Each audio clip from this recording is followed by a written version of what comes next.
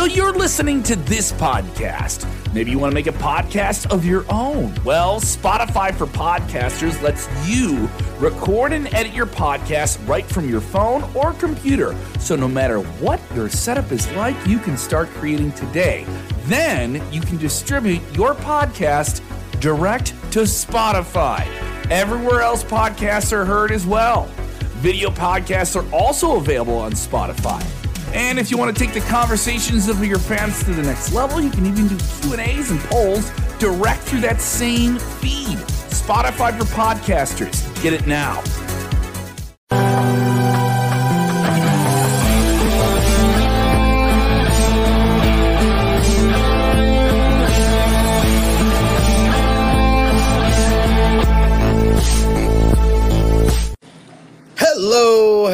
Hello. It is me, your True Hill Phenom, SP3. We are back live on Wrestle Binge by Sports Keto Wrestling for another edition of Smack Talk, reviewing tonight's WWE Smackdown, AEW Rampage. Of course, I am here with the legendary manager, wrestler, and author, Dutch Mantell. How are you doing this Friday evening, Dutch? I am doing good. Hey, I'm just holding up my two books that I wrote. Excellent reading. It's Tales from a Dirt Road. Let's get you on the big screen here. The host has enabled local recordings. I got it. Okay. The Tales from a Dirt Road. That was my second book. My first book was The World According to Dutch. And you can get these books if you'll email me, Dirty Dutch Mantell with 2 L's at gmail.com, and I'll get back right away with you. Here's my new trading card. That it still has to be revised a little bit, but we'll just overlook that part right there. But anyway, they'll be up for sale soon, so write me about those for all those I was getting ready to say credit card, but trading card collectors. And, I'm learning more and more about the collectible business. I wish I'd just kept the stuff that through the years, I just threw away. I'm thinking, who in the hell wants this crap? Till I found out. And the old saying, one man's trash is another man's treasure. So it's true.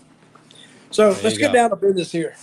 Yes, we got to talk about a jam-packed Friday evening, December 16th, 2022. You had Friday Night Smackdown from Chicago, Illinois. A lot of hype going into tonight's Smackdown Rampage. You had the big matchup, Jon Moxley versus Sammy Guevara. Overall, Dutch, I will say I enjoyed all 3 hours of wrestling tonight. I thought that Smackdown, this was one of the better additions, and I thought that Rampage, it was one of the better paced shows, and it felt very connected to Dynamite that it doesn't usually feel like, and it felt like that tonight. Well, I'm going to talk about Smackdown first. Good show. I mean, it started off a little slow with the girls, but then toward the end, they had a really, really good finish, and I'm not sold on what's the heel's names? The Dakota Kai and Io Sky. Not really sold on them yet, but the match was good. The match was really, really good. And in the second match, we'll talk about it. Yeah, we'll talk about the whole. I think overall, SmackDown tonight was better than Rampage.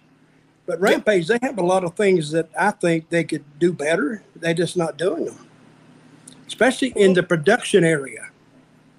Well, I thought that the production and, like I said, the pacing of the show was much better. A lot of that might be down to, I don't know if you heard the news this week, Dutch. AEW had a recent hire of Mike Mansouri, who was supposed to be pegged as the replacement for Kevin Dunn, something that you've been mentioning even during the Vince McMahon era of someone replacing Kevin Dunn. The person that they had in mind was Mike Mansouri, and apparently he has been acquired by AEW and is now running their production now. Well, it's a good hire then. If he's going to go in there and help their production, because their show is decent. – It's not a blow-away show. But if they would come up with a better production. And, my big beef is those backstage interviews. They're like horrible. I mean, a top line independent show has interviews better than Rampage does. I don't know what the problem is, but I don't know if he handles interviews or who's in charge of that. But if he can go in there and get their production values up, it will help them 100%. Well, sound off in the live chat. We want to hear from all of you. What did you think about SmackDown? What did you think about Rampage? We got Steven Chambers in the live chat. We got Ozzy as well. Jason is here, as well as Randy. Keep sounding off in the live chat. And, of course, your super chat donations, if you're watching us on YouTube, they always help us out, help out the channel, help them grow. And we want to grow this new channel here at WrestleBin. So let's get into SmackDown first up from Chicago, Illinois. And let's get through the big thing that everybody was watching the show for. It was apparently supposed to be a big night for the honorary Uso, Sami Zayn, as was teased last week by Jey Uso. They started off the show with the Usos and Sami Zayn showing up at the building. Sami had trimmed down the beard. He had his hair tied back into a ponytail bun. He was all decked out to the nine in a little blazer as well. Later in the night, we saw the Bloodline in the locker room,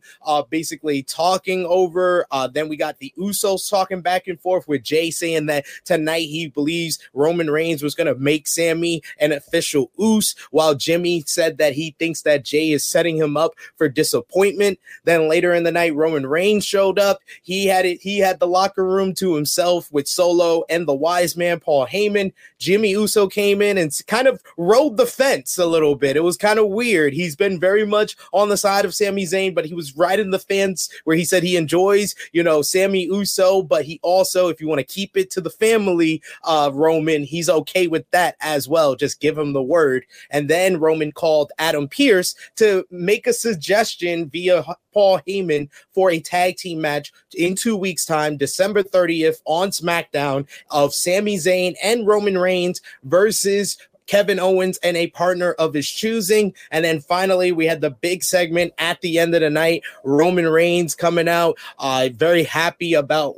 how the Bloodline took care of business at Survivor Series, winning the men's War Games. And he said that it was supposed to be a big night for Sami Zayn, but he keeps having this Kevin Owens problem get in the way. He keeps trying to drag him down. So that's why he's going to take care of business with Sami against Kevin Owens in 2 weeks on December 30th, and he doesn't think Kevin Owens will find a tag team partner. But then on the screen, it was none other than the 16-time world champion, the Peacemaker, John Cena, who informs us that he received a text from Kevin Owens asking him to be his tag team partner, talking about his streak of having at least one match every year of his WWE career the past 20 years, except for this year. So he has one chance to do it, team up with Kevin Owens against the Bloodline. So he accepts, and it's on. It's going to be Roman Reigns and Sami Zayn versus Kevin Owens and John Cena on December 30th in Tampa on SmackDown. What did you think about the entire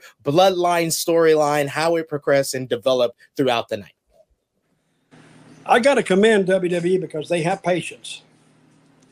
And when they entered the ring in that final segment, you said, well, okay. I didn't really think they would trigger it then, and they left some great teases. Like when Sami Zayn says, I'm his only friend. They all stopped. Oh, yes. Everybody said, oh, God.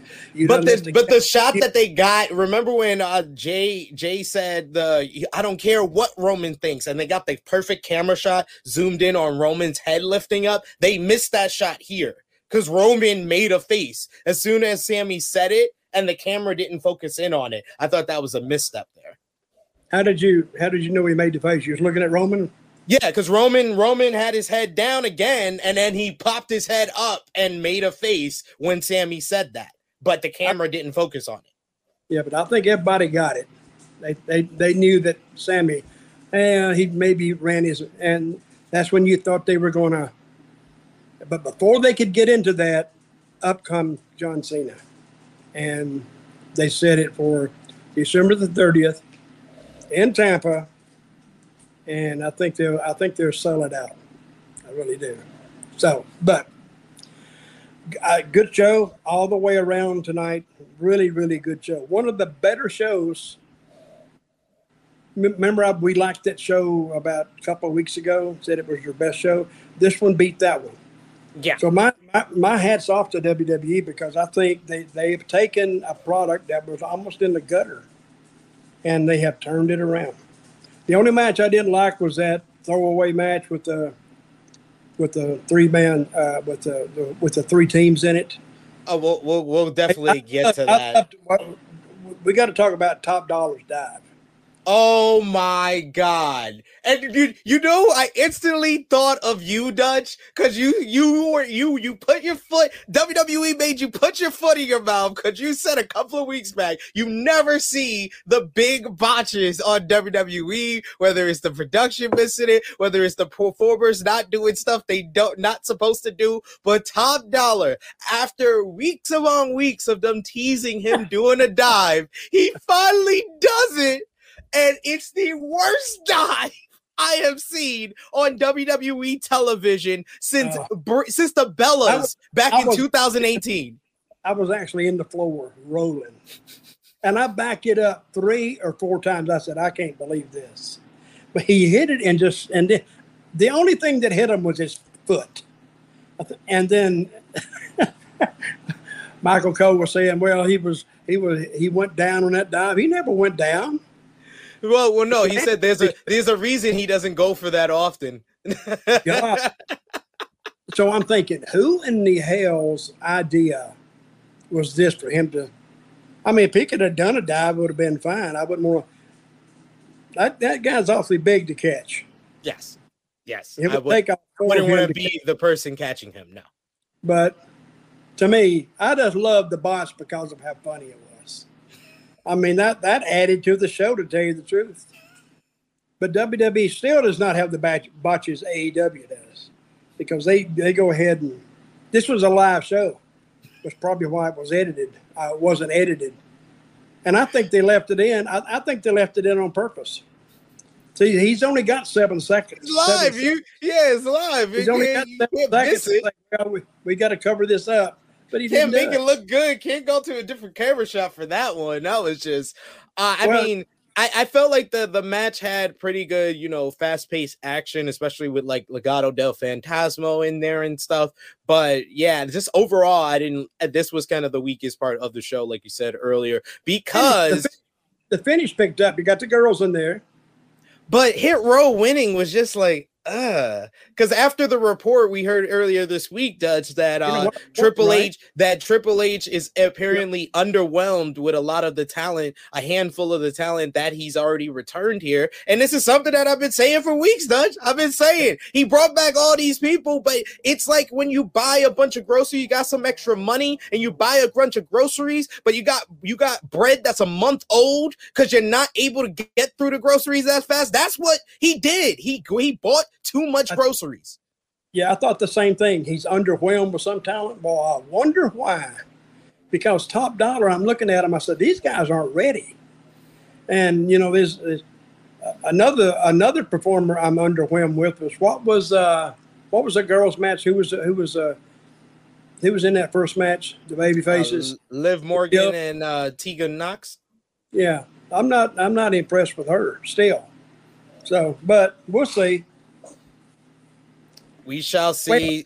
Hit Can Row. I say something right here? AEW. Who did who beat Jericho Wednesday on Dynamite? Action Andrade. You see that? I love that. I thought it was the best jobber beats an established talent since 1-2-3 Kid beat Razor Ramon, because and even Sean Waltman himself went on Twitter and said that was a better matchup than 1-2-3 Kid versus Razor Ramon back in the day at on Raw, because 1-2-3 Kid, admittedly, Sean Waltman himself said he landed like 2 moves. This was Andrade looking good, getting highlighted, and then beating Jericho with a move, not a roll up, not a fluke win. This was different in a lot of ways. I loved it. What about you? Well, I liked the match, and I liked the way they did it. What they got to watch out now is putting this Andretti against the other heels, because you can't blow past the fact that he was in there with Jericho. Jericho was telling him everything to do. But when he gets in there with some of those other guys that doesn't have the experience that Jericho has, and I hope we don't see that, but there is a possibility for that. How old is that kid?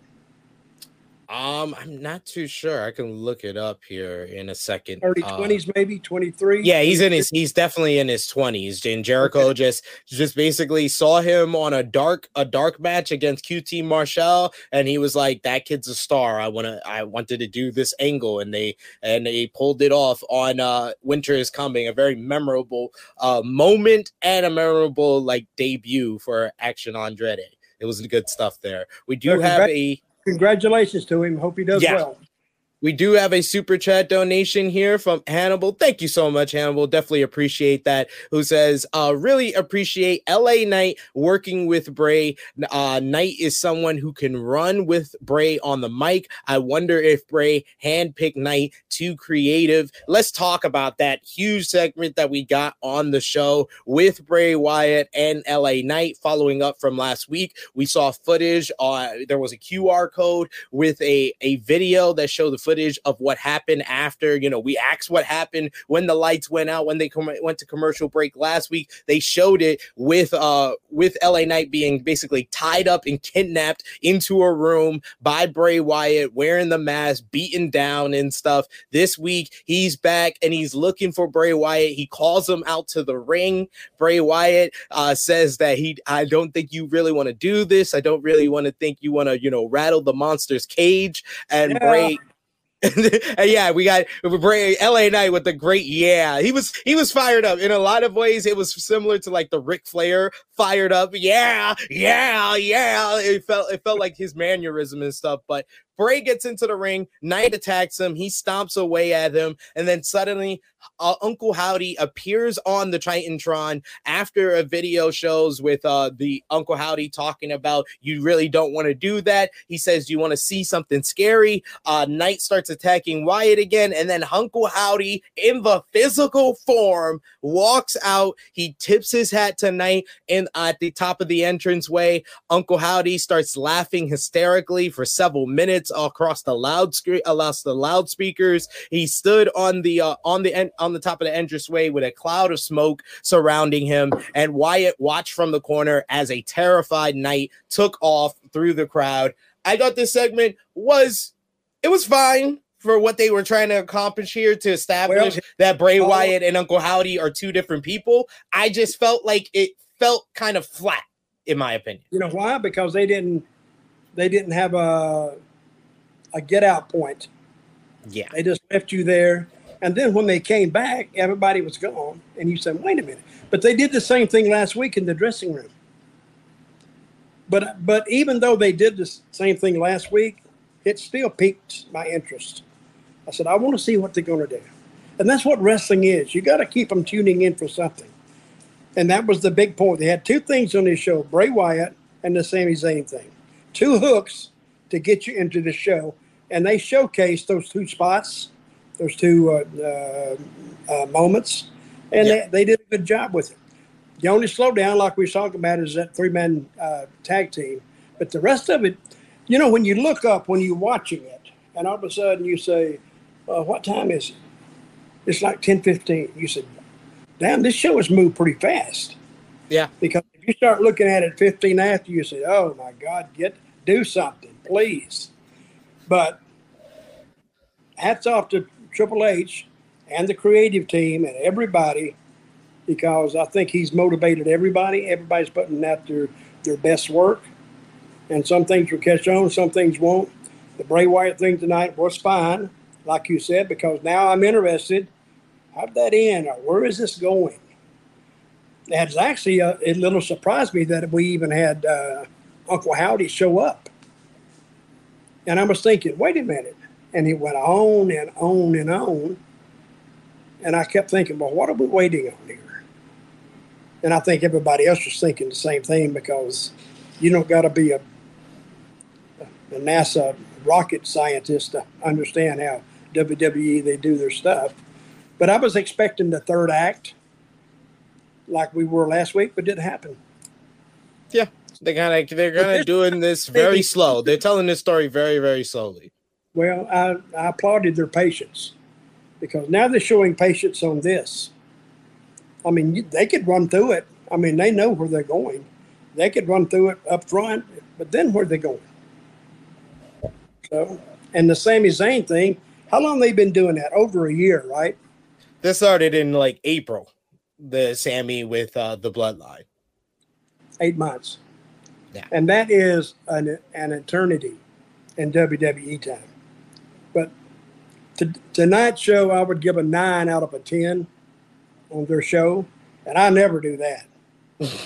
I won't go that high, but this was, like I said, one of the better shows, and a lot of that was down to their two big title matches that they had on this show. You talked about it earlier, the opening matchup for the WWE Women's Tag Team Championships. You had Dakota Kai and Io Sky of Damage Control with Bayley versus Liv Morgan and Tegan Nox. They went to the floor when Bayley tried to get involved by grabbing Tegan Nox. She fought off Bayley, threw her into the crowd, but as she went to the guardrail, she got kicked by a hooded figure and then got put back into the ring by Io Sky, who delivered the over the moonsault for Damage Control to retain the WWE Women's Tag Team Championships. I thought this match was a good start to the show. It was a good opener. I thought all four ladies worked really hard with one another, but we then found out that the hooded figure, the hooded woman, was just Xia Li.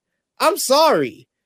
Dutch, in my opinion, I didn't get that. Yeah, they said it over commentary and they showed a video on their social media, but I'm sorry, Dutch. That's like your wife telling you, I got a surprise for you, honey, and then you go home and all it is socks.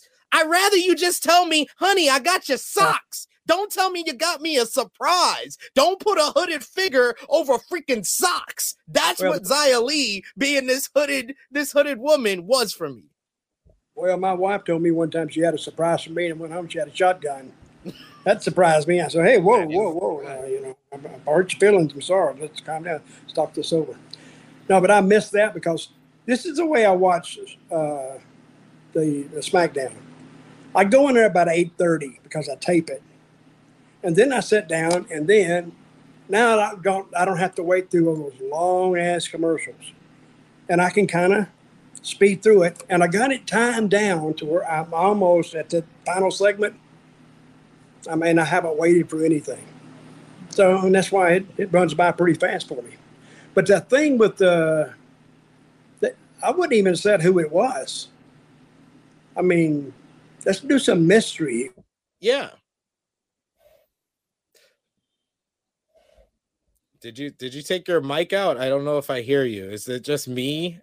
Am I the one that can't hear you? Because I can't hear you. I don't know if Dutch disconnected himself. You can hear me though, Dutch, right? Thumbs up. You can hear me. I can't hear you. This is what live streaming is all about, ladies and gentlemen. No volume, Dutch. Yeah, I guess Dutch either disconnected or is not connected. I don't know what's going on. I'll continue with the review though here. So yeah, you had the women's title match, tag team title match, and then the other title match on this show was the Intercontinental Championship up for grabs, as Dutch is going to regroup and you'll be right back. Intercontinental Champion GUNTHER going one-on-one with Ricochet. This one has been built up for a couple of weeks since Ricochet defeated Santos Escobar in the SmackDown World Cup.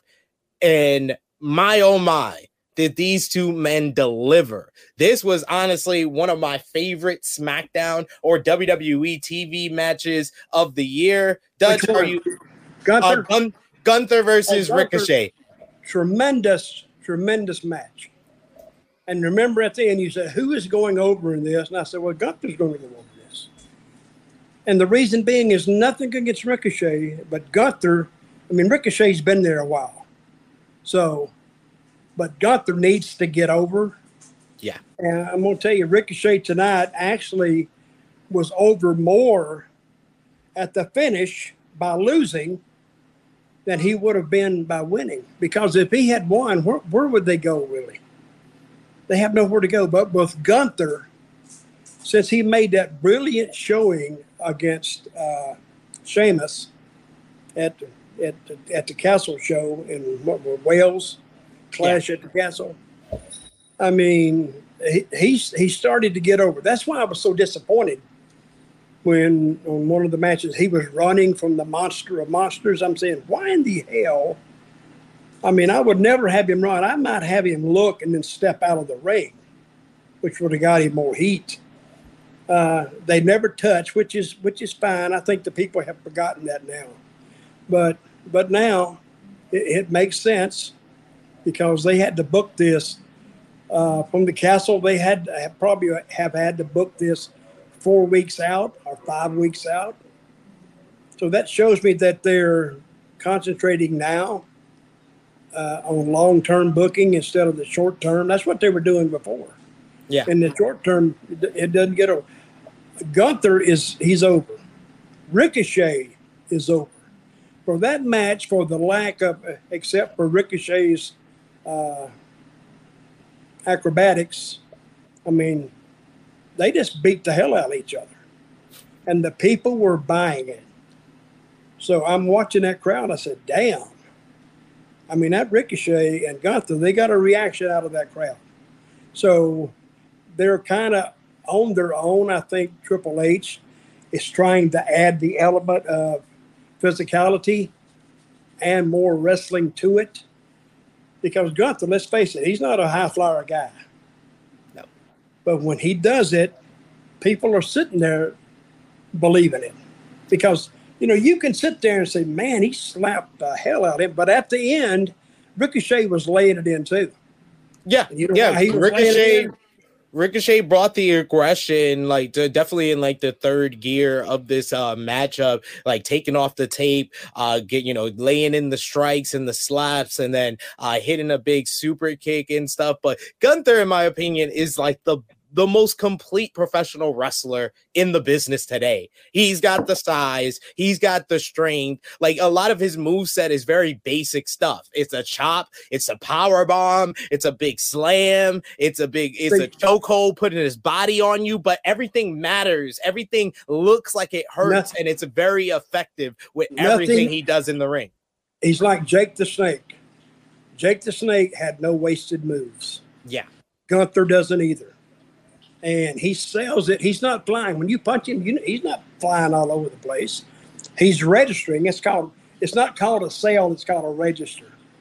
Register the punches. You know, you rock a little bit. But again, I will say that Ricochet got over more tonight. I mean, if you just don't count his background, but he was over more leaving the ring than he was getting in the ring. And he was over more losing than he would be winning. Because now, where's he going to go? But now Gunther has a place to go. And I think that is one of the better matches I've seen. Might have been one of the best matches I've seen on WWE television since I've been watching them. Yeah. And this goes to my point of I made it on I believe another podcast with Rick Ucchino where I talked about that Triple H is doing a lot better with the people that were already there than the people that he signed to come back. And Ricochet is another example of that over the course of the past month with his match against Mustafa Ali in the first round of the World Cup, then beating Braun Strowman in an upset, and then that great match with Santos Escobar, and then this banger. This was one of the best SmackDown matches that we saw all year. Just a great styles clash. Gunther putting Ricochet away with the last symphony after Ricochet kicked out of the powerbomb. He got his feet up for the big splash. He kind of countered all of Gunther's big moves where he had to pull out his fail-safe move now, which is the last symphony for the win. And then after the match, Gunther and Imperium went to attack Ricochet, but Braun Strowman came out and ran them off, setting up Braun versus Ricochet versus Ludwig Kaiser and Giovanni Vinci next week in a Miracle on 34th Street fight on a special holiday edition of SmackDown that will be taped tonight. Okay, let me ask you this.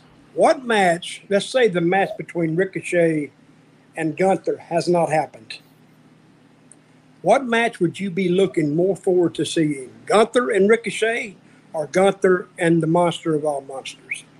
I'm more ready for another round of Gunther and Ricochet than I really want to see Braun versus Gunther, because Gunther works better with a guy like Ricochet than a guy like Braun. Like Braun is not the type of guy like Sheamus that can just, they can have that hard hitting like battle of attrition like those guys had at Clash at the Castle. Braun has to have a guy that he can kind of toss around and kind of be powerful against, and I don't see this being the best matchup for Gunther.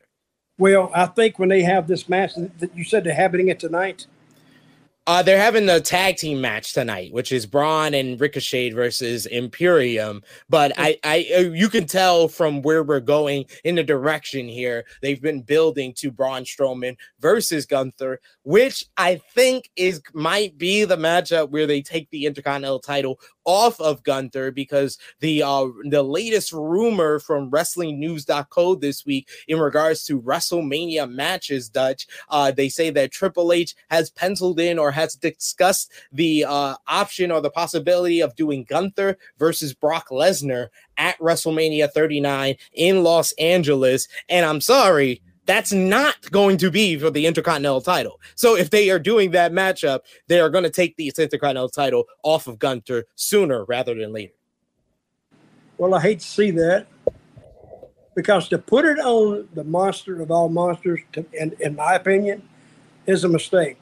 If the car is running good, the car is flying down the road, it's not missing anything, you got great tires on it, you can get a lot of mileage out of it. Ride that car till it runs out of gas. Gunther has got a full tank, and he's running.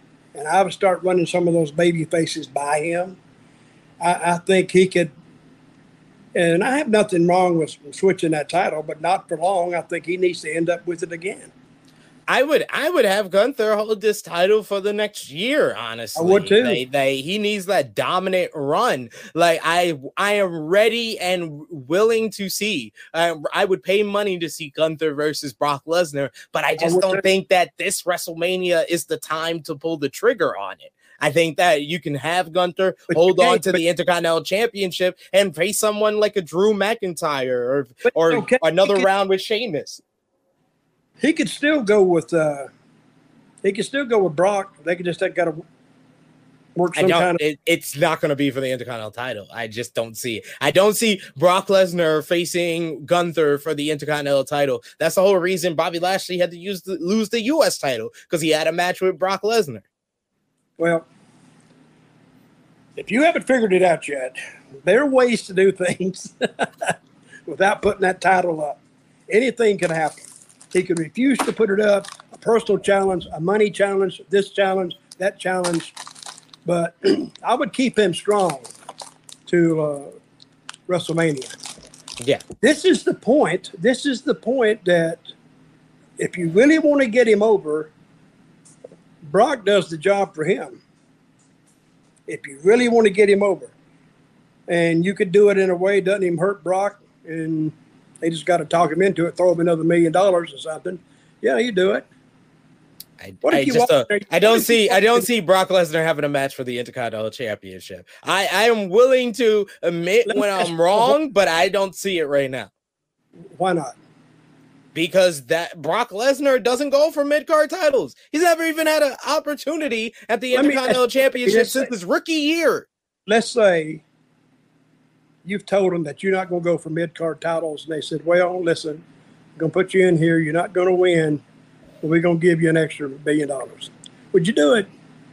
They're not going to do that, because they're not even. You don't know. Yes, I do. Yes, I do. Based on the report that we heard earlier today of Sasha Banks asking WWE for the same type of pay that Becky Lynch and Charlotte Flair was making, but WWE apparently does not view Sasha Banks as the star on their level. They feel like she has peaked as a star and won't be at the top of the company in the next 5 years. So if they don't think Sasha Banks deserves the same money as Charlotte and Becky Lynch, I don't think they're going to spend more money, extra money, to have Brock Lesnar in an Intercontinental title match. Well, she approached her employment in a bad way by just walking out and embarrassing the company. Now they're not inclined to work with her, and damn sure not inclined to reward her. Because what that does is tell the other people, hey, if you think you got the point, to walk out, make them chase you. And Naomi's not back. So something we talking about she's coming back. Neither one of them came back. So, but I think Sasha, how long has she been there? 10 years? Sasha Banks been with WWE since about 2013, 2014. So about like 9 years. You know, every performer and every football player, every basketball player has a shelf life.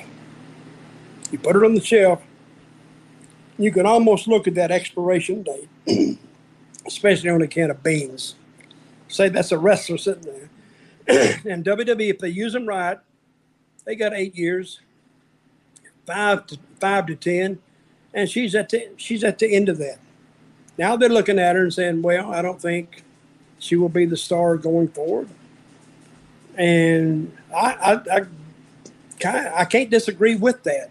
I'm not agreeing with it, but I'm not disagreeing with it either, because they've already had a major problem with her. And what's going to keep them from having a major problem again? They get to a pay-per-view, we want to do this. Well, I don't want to do that. That's a bunch of shit. You don't go in that. You got to remember that if you're working for WWE, they're signing your checks.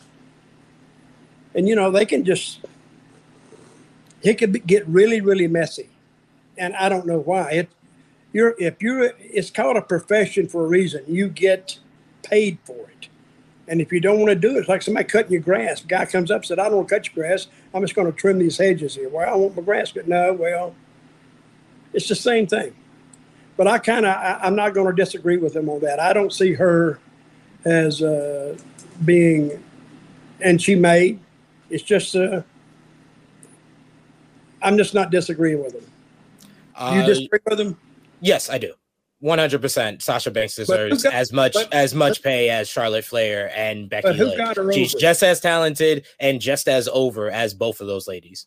The only difference I see, and I can't even say it's, you know, her, I can't say being a problem backstage. Maybe the walking out is the biggest thing, and I agree with you in that might be the reason that they're hesitant to pay her that amount of money. But it seems like New Japan has, because Dave Meltzer in the Wrestling Observer newsletter also reported that Sasha Banks has confirmed she's going to appear at Wrestle Kingdom 17, as well as multiple dates for New Japan Pro Wrestling, and she's getting paid more per appearance than Chris Jericho was during his run in New Japan from 2018 to 2020, where he raised the business of New Japan. So very interesting times here. I think it's going to be a huge year for Mercedes Moné, Mercedes Venato, aka Sasha Banks. Let me ask you, do you think Jericho was very successful, right? Yeah. You think she will be as successful as Jericho in keeping those gates up?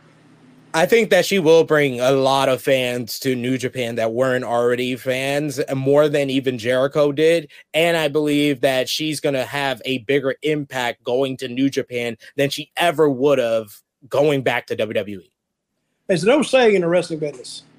If she goes over there, I'm sure she's insisting on controlling her own destiny. Yeah. The old saying in wrestling is you cannot book yourself, because you will book yourself into a hole. I've seen it time and time and time again. Guys try to book and put themselves on top.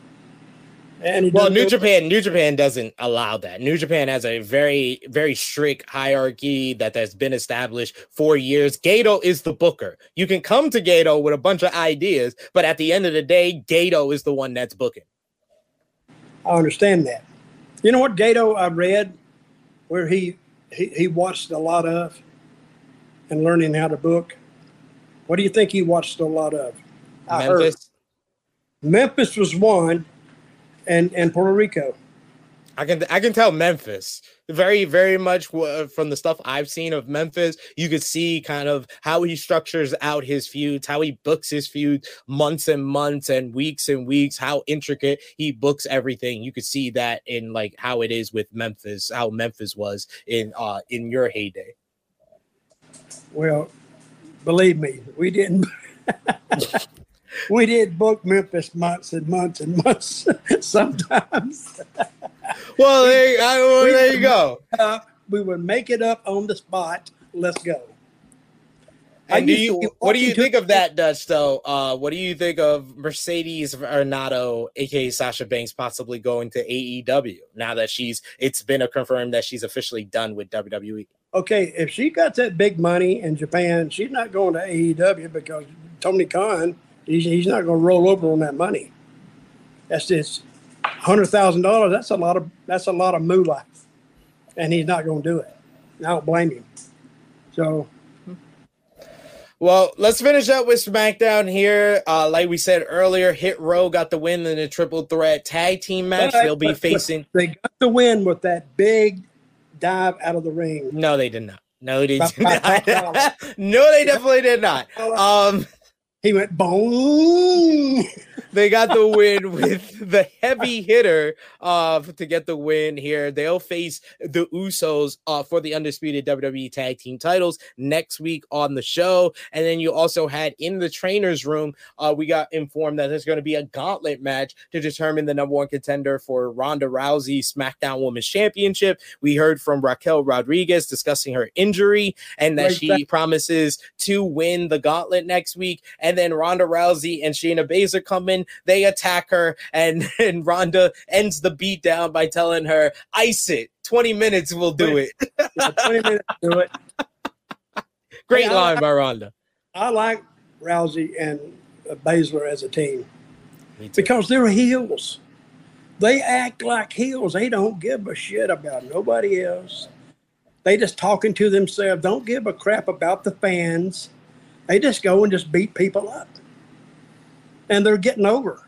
I mean, I think they're getting over more now than they were in the past because they was trying to push Ronda as a babyface. That was a big, big mistake because she didn't. I mean, her being a heel is her natural. You know, that's her default mode, is being a heel. Goes out there and she wants to slap kids and all this kind of stuff. She's very entertaining too. And I like her walk to the ring, because that's when she's telling her story. But they're getting over, and I like what they did tonight to Miss Raquel. Yes, this was a very fun beatdown there and a nice little one-liner from Ronda Rousey to end the beatdown. So let's talk about now, Dutch, AEW Rampage. You had to open the show. Jon Moxley going one-on-one with Sammy Guevara. I thought this match delivered. You had Sammy pulling out the earring of Jon Moxley, him bleeding from the ear. That was during the commercial. We come back to Moxley just bleeding from the ear, and that became a lot of the story of the match. At one point, you had Ty Mello wiping the blood all over Moxley and then slapping him, and then Sammy wiping the blood on his lips and making out with Ty. You had Moxley getting a big dive, taking out Guevara. Guevara got control, hit a perfect swanton off the top rope through the timekeeper's table on Moxley, puts him back into the ring. He looks like he's going to go for the win when Moxley puts on the bulldog choke and Guevara passes out. So Moxley wins via referee stoppage. And then post-match, he calls out Hangman Adam Page. Hangman Adam Page goes against the advice of Evil Uno, gets into a brawl with Moxley. He buckshot lariats a security guard on accident going after Moxley. He then clotheslines Moxley into the crowd, and the security pulls them away. I love the energy and the aggressiveness of Hangman Page coming off of the promo. I know you don't watch Dynamite, but it was a great promo. If you could go out of your way to see it, Dutch, where Hangman Adam Page says the reason he's going after Jon Moxley is that the night that he got the concussion against Moxley, he said he could remember all the things. He could remember what city they were in, what day it was, but then the people in the ambulance told him your phone is going off the hook. He puts on the phone and it's a picture of his son, and the people in the ambulance tell him, oh, your son's so adorable, what's his name? And he didn't remember his son's name, and he took that away from him. It took him hours to remember his son's name, and that pain still stays with him. So that's why he wants to deliver that same pain to Jon Moxley. Good interview. Very good interview, because if you make it personal, the people, the fans, they could have been in the same situation. And now he wants to get back. Now they're kind of feeling what Hangman Page is feeling. I think the match will be good. I think they got something there. If they don't have another scrum and have a big fight before they get there, they may have something with that. You know who Hangman Page looks like a little bit to me? Who? When he's coming down the ramp. I hate to say this, but his face, just in his face, he looks a little bit like Chris Benoit. You think so? I could see why you would say that. Like a young Chris Benoit, I could see that. And sometimes I say, I don't need to think like that, because Benoit, he left a bad taste in people's mouth, especially what he did. But well, what did you think about sometimes Sammy? you cross things like this, and you can feel if it's getting hot. Now Tony needs to concentrate on that, because he's got something there. So let's have a little patience, like WWE is doing right now, and see where they can take that. Yeah, he's got two very big programs going on with Hangman Adam Page and Jon Moxley, and then also MJF and Bryan Danielson. What did you think about the opener, though, of Moxley and Sammy Guevara here? It was a good match, and they worked their butts off. Guevara, how do you say his name? Guevara. Is that warrior in Spanish, or I believe so. Something like that. He did a leapfrog off something. He was on the offense, and he shot him in. Then he did the leapfrog, and then a forward row. And I'm thinking, wait a minute, he's got the offense. Why would he shoot a guy in just a? I mean, if you really think about that, it doesn't make any sense whatsoever. But I don't think the fans really think of it that way. But it doesn't make a lot of sense. Yeah, okay, you can do a leapfrog. You should be able to do it. You're 21 years old, and you ought to jump up and dunk a basketball. You can do that. We got that. But what is the? So if you kind of watch Gunther work, and then Sammy, Gunther has no wasted movements, like I said before. I mean, what he does means something. He makes it mean something. And I like the way Sammy got beat. He didn't tap because the referee did it, because he was out. That's always, to me, if you're going to tap, just say, hey, just ring the bell. Let the referee make the decision. I like that finish a lot better. That's so he can say, I never tapped. I never tapped. Exactly. Can't even say, you may have won, but I never tapped. We got Saraya with a little vignette with comments about the upcoming Jamie Hayter versus Hikaru Shida title match on Wednesday's Dynamite. And she also talks about Britt Baker and Jamie Hayter and the big tag team matchup on January 11th, and says there's a plethora of talent for her to choose from for her mystery partner. I like that word, plethora. A plethora of talent, a lot of talent. There you go. She had a good interview. Yeah. I'm kind of a Jamie Hayter fan. Oh, I love Jamie Hayter. I'm a huge Jamie Hayter fan. I like her. Who is the other girl that goes out with Dr. Baker? Rebel. What's Rebel? Yeah.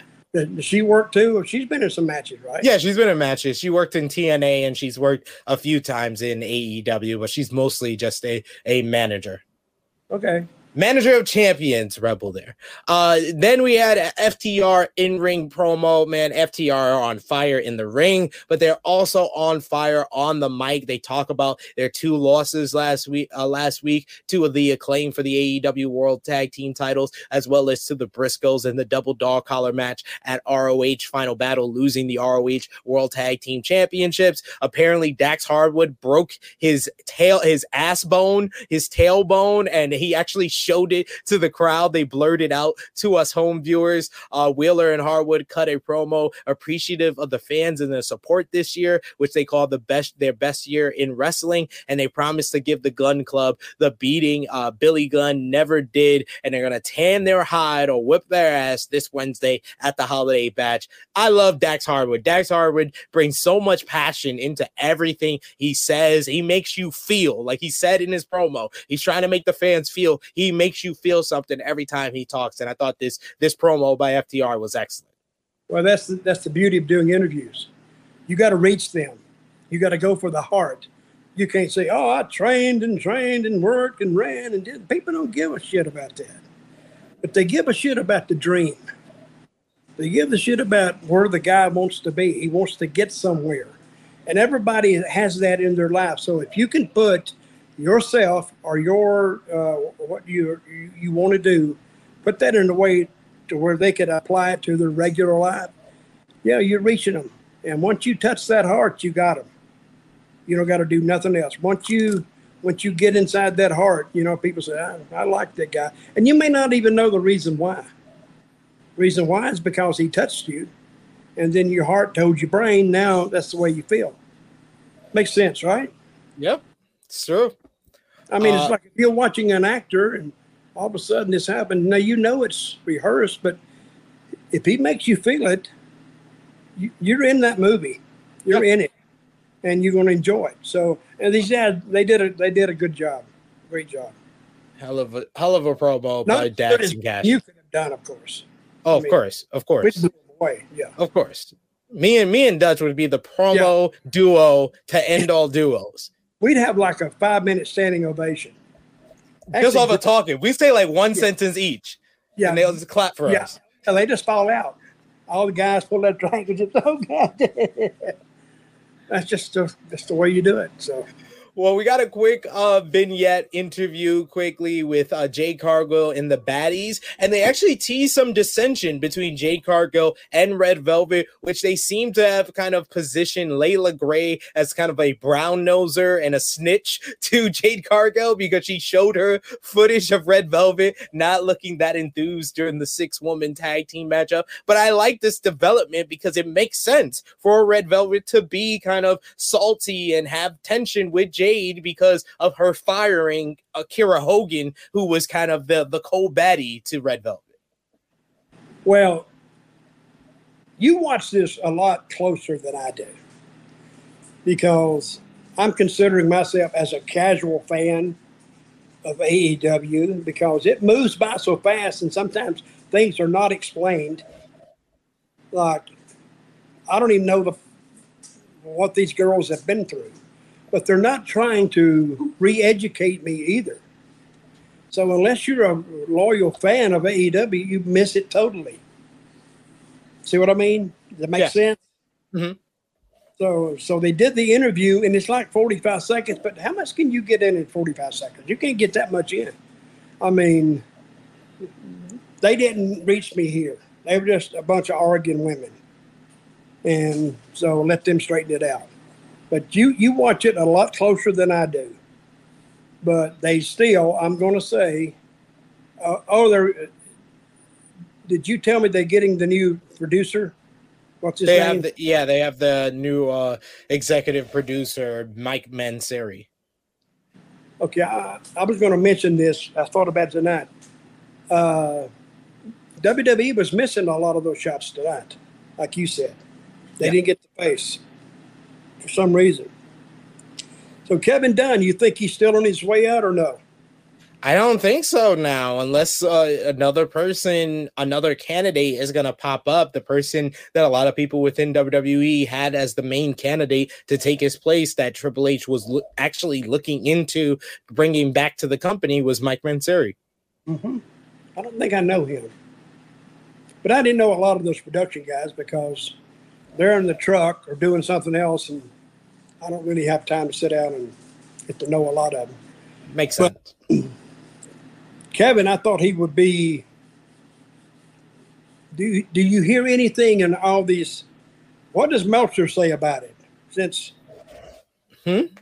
Well, Meltzer and Fightful both reported that those within WWE were really surprised by the hiring and felt like it was a huge hire for AEW that a lot of people weren't talking about because a lot of people didn't know that WWE had pegged him as the lead candidate to replace Kevin Dunn. Interesting. So let's keep me in the loop on that. I will for sure. Let's talk about Dr. Britt Baker, DMD, getting a win over Sky Blue. This one went 5 minutes. You had Jamie Hayter and Rebel in her corner. Britt got the win with the curb stomp. After the match, Baker put Sky Blue in the lockjaw, but then Hikaru Shida came out with the Singapore cane. She hit Rebel as well as Baker, and then had a face-to-face with Hayter to hype their matchup this Wednesday on the Holiday Bash edition of AEW Dynamite. The match itself, it was kind of just there. They only got 5 minutes that aired of the show. I thought Britt Baker looked strong, but it was weird. I still think they're building to it, but it was weird for the AEW Women's Champion kind of playing second fiddle to Baker here. Well, I didn't much like, if she's going to go up against Hayter, they should have exchanged something there. But it was just words, and then Hayter dropped out of the ring. I would have added a little more there or something, or one go to hit the other or something. They just stood there and just jawed, and then she left. I mean, they were just something missing there. I don't know how much steam it has behind it anyway. No. Does it have much steam? Not much steam. I think the match is going to deliver because both of these ladies are really good, but they haven't really spent any time really building this up. You just had, Hikaru Shida getting the win last week to set up her as the number one contender. Yep. It is what it is. Exactly. Then we had Jim Ross with a sit-down interview with Preston Vance. Once again, he pops me for how much he doesn't care for little kids. Preston Vance is rising up my list of favorites. He runs down the remaining members of the Dark Order. He puts over his credentials as a college athlete. He then says that -1 Brody Lee Jr. has turned into a snot-nosed little brat, and he said it's time for -1 to grow up. This was great. I love this. Well, I was thinking, wait a minute, the kid's, how old's the kid? 10? 11? I think he's like 11 or 12. That could be a great gimmick. That could be a great angle. This could be the longest feud ever. Then, yes, hey, when you grow up, when you hit 21, how long is that? 10 years? When you hit 21, I'm going to beat your ass, you little bastard. But I'm thinking, wait a minute, that's a different angle. The kid has changed, especially what's happened to him with his father and all. Yeah. So I don't know. I'm gonna have to watch that one. You'd have to be a little careful with that one. But it's different. I'll say that. Yes. We had a quick little squash match. Wardlow dominating Exodus Prime. Exodus Prime marked me out though with one of the greatest sells to a powerbomb I've ever seen, where he literally stands on his head and spins. I've never seen ridiculous that sell. Oh my God! And he looked like he didn't look very confident, but I liked when he kissed his arm. He did that, and it was good for what it was. I think Exodus 1 got over in my opinion. We're talking about him because he's got something. See, that's what I'm saying. Bookers look at talent like that. And you noticed him. We noticed him. He got the shit beat out of him, but it doesn't matter. If his people notice him, that means he has something. And now bookers have to go and see what he has. And it may work out great for him. Yeah. So, and if he has somebody, you saw Jericho, saw the kid, what was his name again, that beat him? What was his name? Action Andrade. Yeah. And he saw him and says, I like him. And see if we can do something with him. Yep. And I applaud Jericho because he said, I'll go out there and I'll put him over. And he did. And that's because he knows how to draw money in wrestling. So, Indeed. After the match, Wardlow calls out Samoa Joe, but the King of Television responds from backstage. He said he won't defend the TNT title in this god-awful state of Texas, but he will defend it on the last AEW Dynamite of 2022. He will face him in Colorado on the December 28th episode of Dynamite, which is going to be their New Year's match. So a big TNT championship matchup set up there. Samoa Joe, I can feel he's getting more and more confident on the mic and in the ring right now. He can do it, and he can talk if he wants to, and he's better as a heel than he is a babyface. But you do take him serious. Yeah, he don't shoot any crap or anything. But as a heel, this is like the first time I've seen him. I see him a little bit in TNA as a heel, but here I enjoyed him now because he started off by mocking. He was like Warlow. And I started laughing. Come to think of it, I kind of enjoyed the AEW show this week. Yeah, you haven't even nicknamed anything. A little more. I'm getting with it a little more the more I think about it. But it was a good show. Yeah, it was. I saw it on Dynamite, and then I saw it even more on Rampage.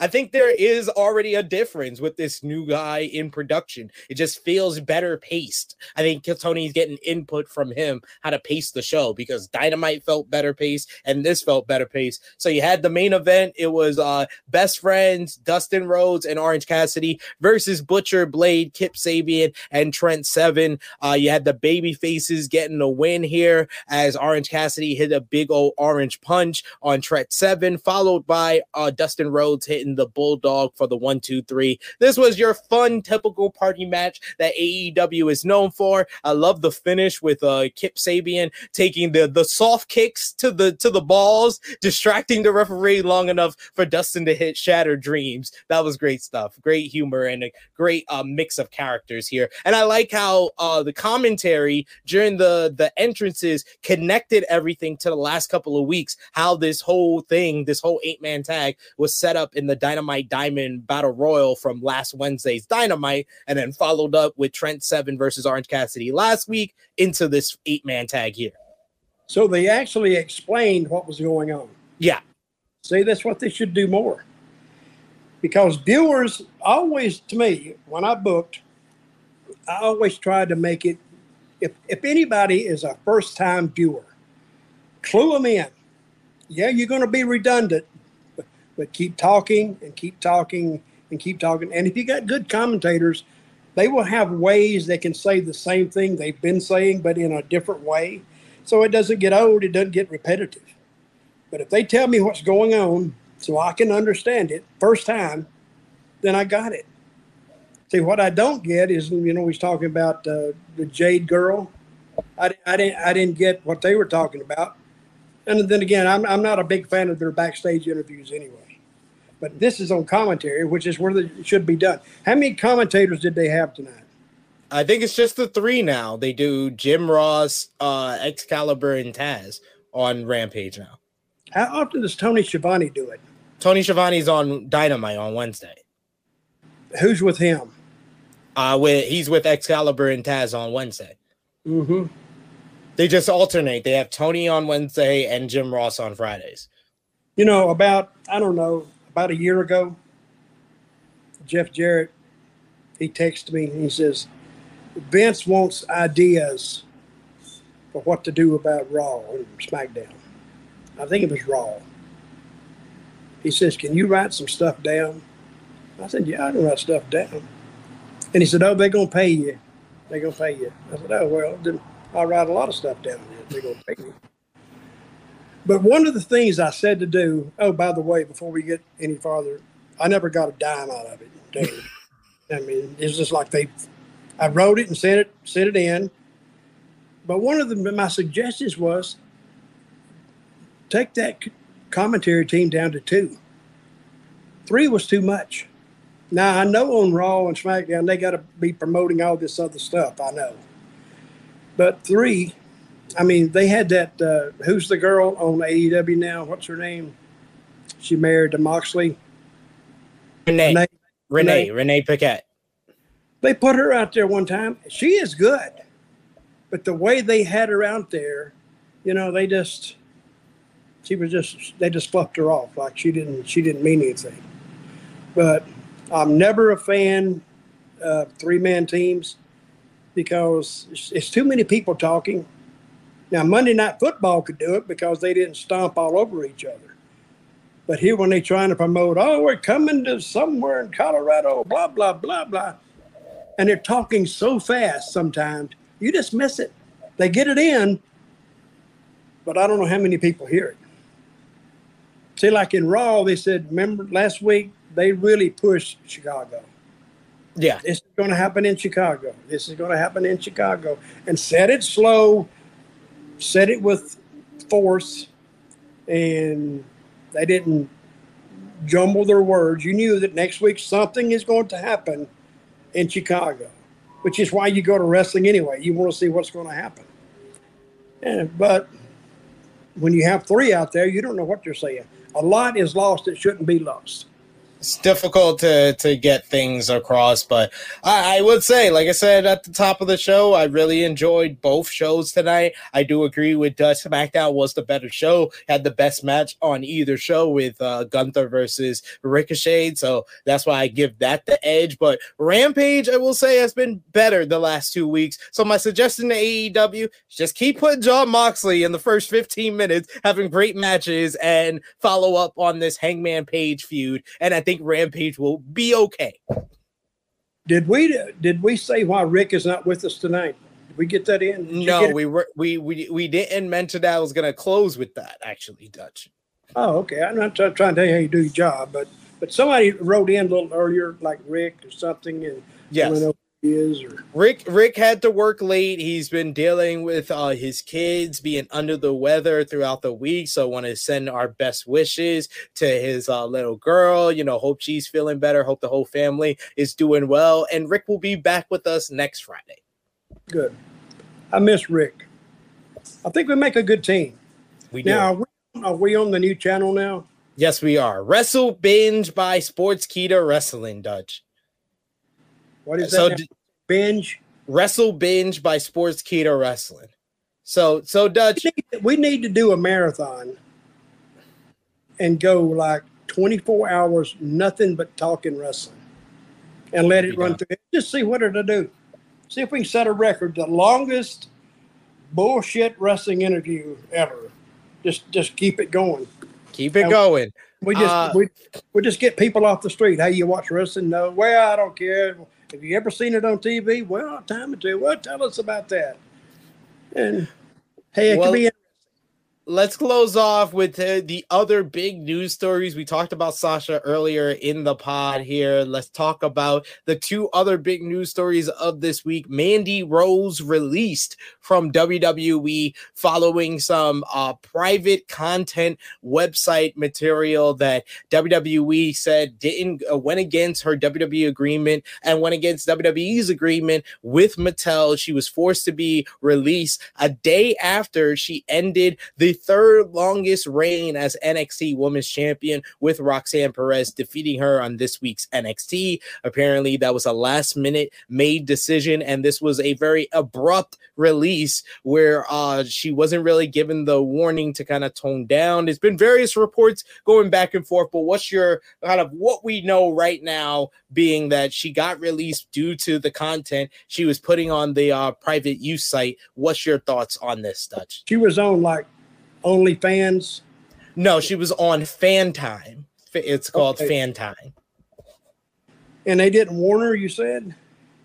Well, we heard a report from Wrestling Observer that said that she wasn't given a warning to tone things down, but we also heard from Fightful that she knew that she was in jeopardy of getting in trouble with management because of the content she was putting on the site. So it's been kind of a mixing of reports in a bit. Have you seen it? I have done my proper research because I am a professional.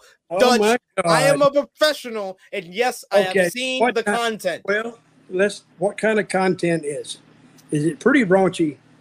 All I will say is that there was one photo with Mandy Rose and her significant other where Mandy was completely naked. You could not see any of her naked parts because they were in a shower. It's not very close up. It's a little far away. But Mandy's posterior was blocking the genitalia of her significant other. I see. Yes. Okay. But if she wasn't warned, I guarantee you she's probably making more money. That was the other report, is that she's making more money than her WWE deal with the site. And WWE, I think, are thinking, hey, we gave you the notoriety to get on the channel, and now you're benefiting off us. And it probably rubbed them the wrong way. You got to remember that WWE is your employer. Even though you are a third-party vendor, you're a self-employed vendor, still, remember I told you the guy, you want him to cut your grass, but no, he wants to do your hedges? Well, you're paying him to do all of it, but so if he doesn't do it, you can just, you can get rid of him. So I hate it for her. I hate that they didn't warn her. But by the same token, she might say, well, yeah, I wish you would, because I'm not going to make more money than you're paying me, and I don't got to go anywhere. I'm not traveling all over. Make sense? Yeah, because honestly, she could be someone that could go to Impact Wrestling and make more money than she's making in WWE because of the site and Impact Wrestling paying her, and she might be better, become a better performer because of being in a place like Impact Wrestling. Well, I think if she's making a lot of money, wrestling might be the last thing on her mind. That's also true. She may just be using it just to get her name value out there, because get all those horny young boys out there tuning in, watching that, and some of those I've been reading, some of them are killing it. Literally killing it. You know, Jim Cornette is killing it. I heard somebody give me a figure of what he was making a month. It's unbelievable. And all he's doing is sitting there talking bullshit that I've heard 10,000 times in the dressing room, and I just blew it off like, he's great to listen to, as long as he's not talking politics. But he's great to listen to. But when he put it on a podcast that the people have never heard before, they go, my God, this guy's entertaining as hell. And you know Jimmy? I know of Jim Cornette, of course. Yeah. Never met him? No, I never met Jim. A good guy. You got to introduce me. Oh, I will. And then he'll just start, God damn, he'll just start cussing. I mean, he was cussing. I mean, I thought I cussed a lot. Man, I don't do anything close to him. I'm not even in the same caliber as Jimmy. And he comes up with, all kind of adjectives for everything. And you wonder, where in the hell? I mean, if he's just coming off the top of his head with that, it's unbelievable. But I know Jimmy. Jimmy told me he was practicing interviews. You know how old he was? How old? About 8, 10. Doing interviews. I love it.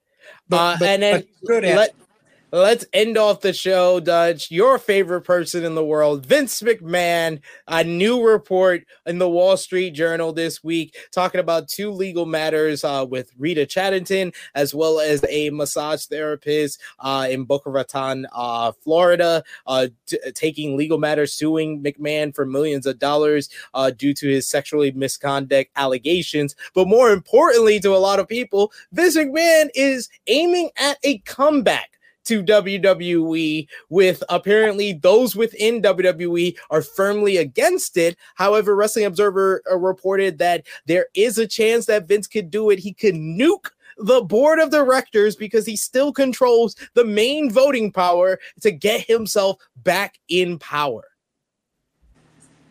Well, I think that would do more harm than good, even though he wants to get back in there.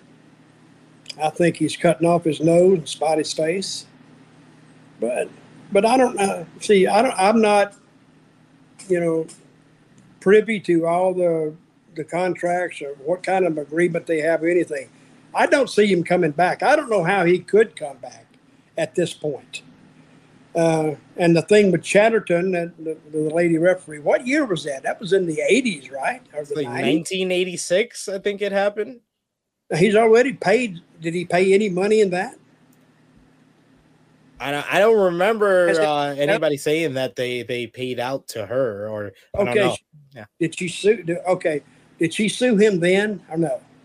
I believe that she went public on it because she was the one that was on Rafael Giraldo.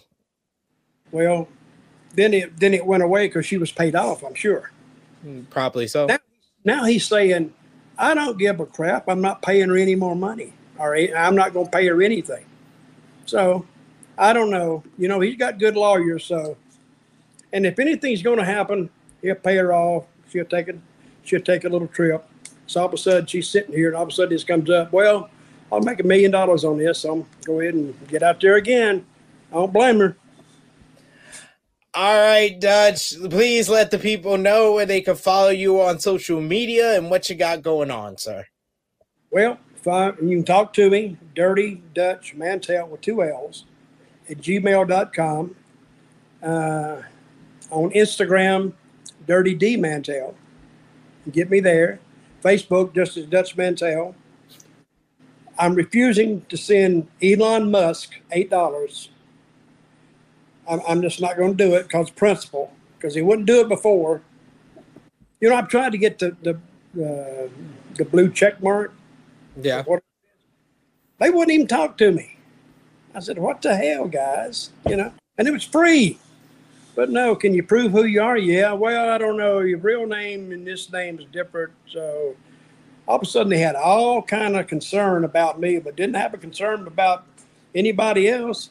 All those damn terrorists in Iraq, hell, they got on there and got blue check marks, and I can't even get nothing. So I'm done with them. Anyway, hey, if you'd like to read my book, I read a review on this today. Said a guy has never read a wrestling book like the 2 I wrote, because I don't just write about wrestling. I write about going up and down. I write about everything, fights, and it's not all about me. It's the Tales from a Dirt Road. I love that name. Tales from a Dirt Road, Dirty Dutch, and the World According to Dutch. And you can find out about those books, and I will autograph them for you, Dirty Dutch Mantell with 2 L's at gmail.com. Make a great Christmas present. Hit them up, y'all. You can find me on the Twitter machine at True Hill SP3. Tomorrow we'll go live on the True Hill Heat YouTube channel for True Hill Heat 205, our flagship podcast. Myself and Miss Chrissy Love will be joined by special guest Kate Elizabeth of Fightful.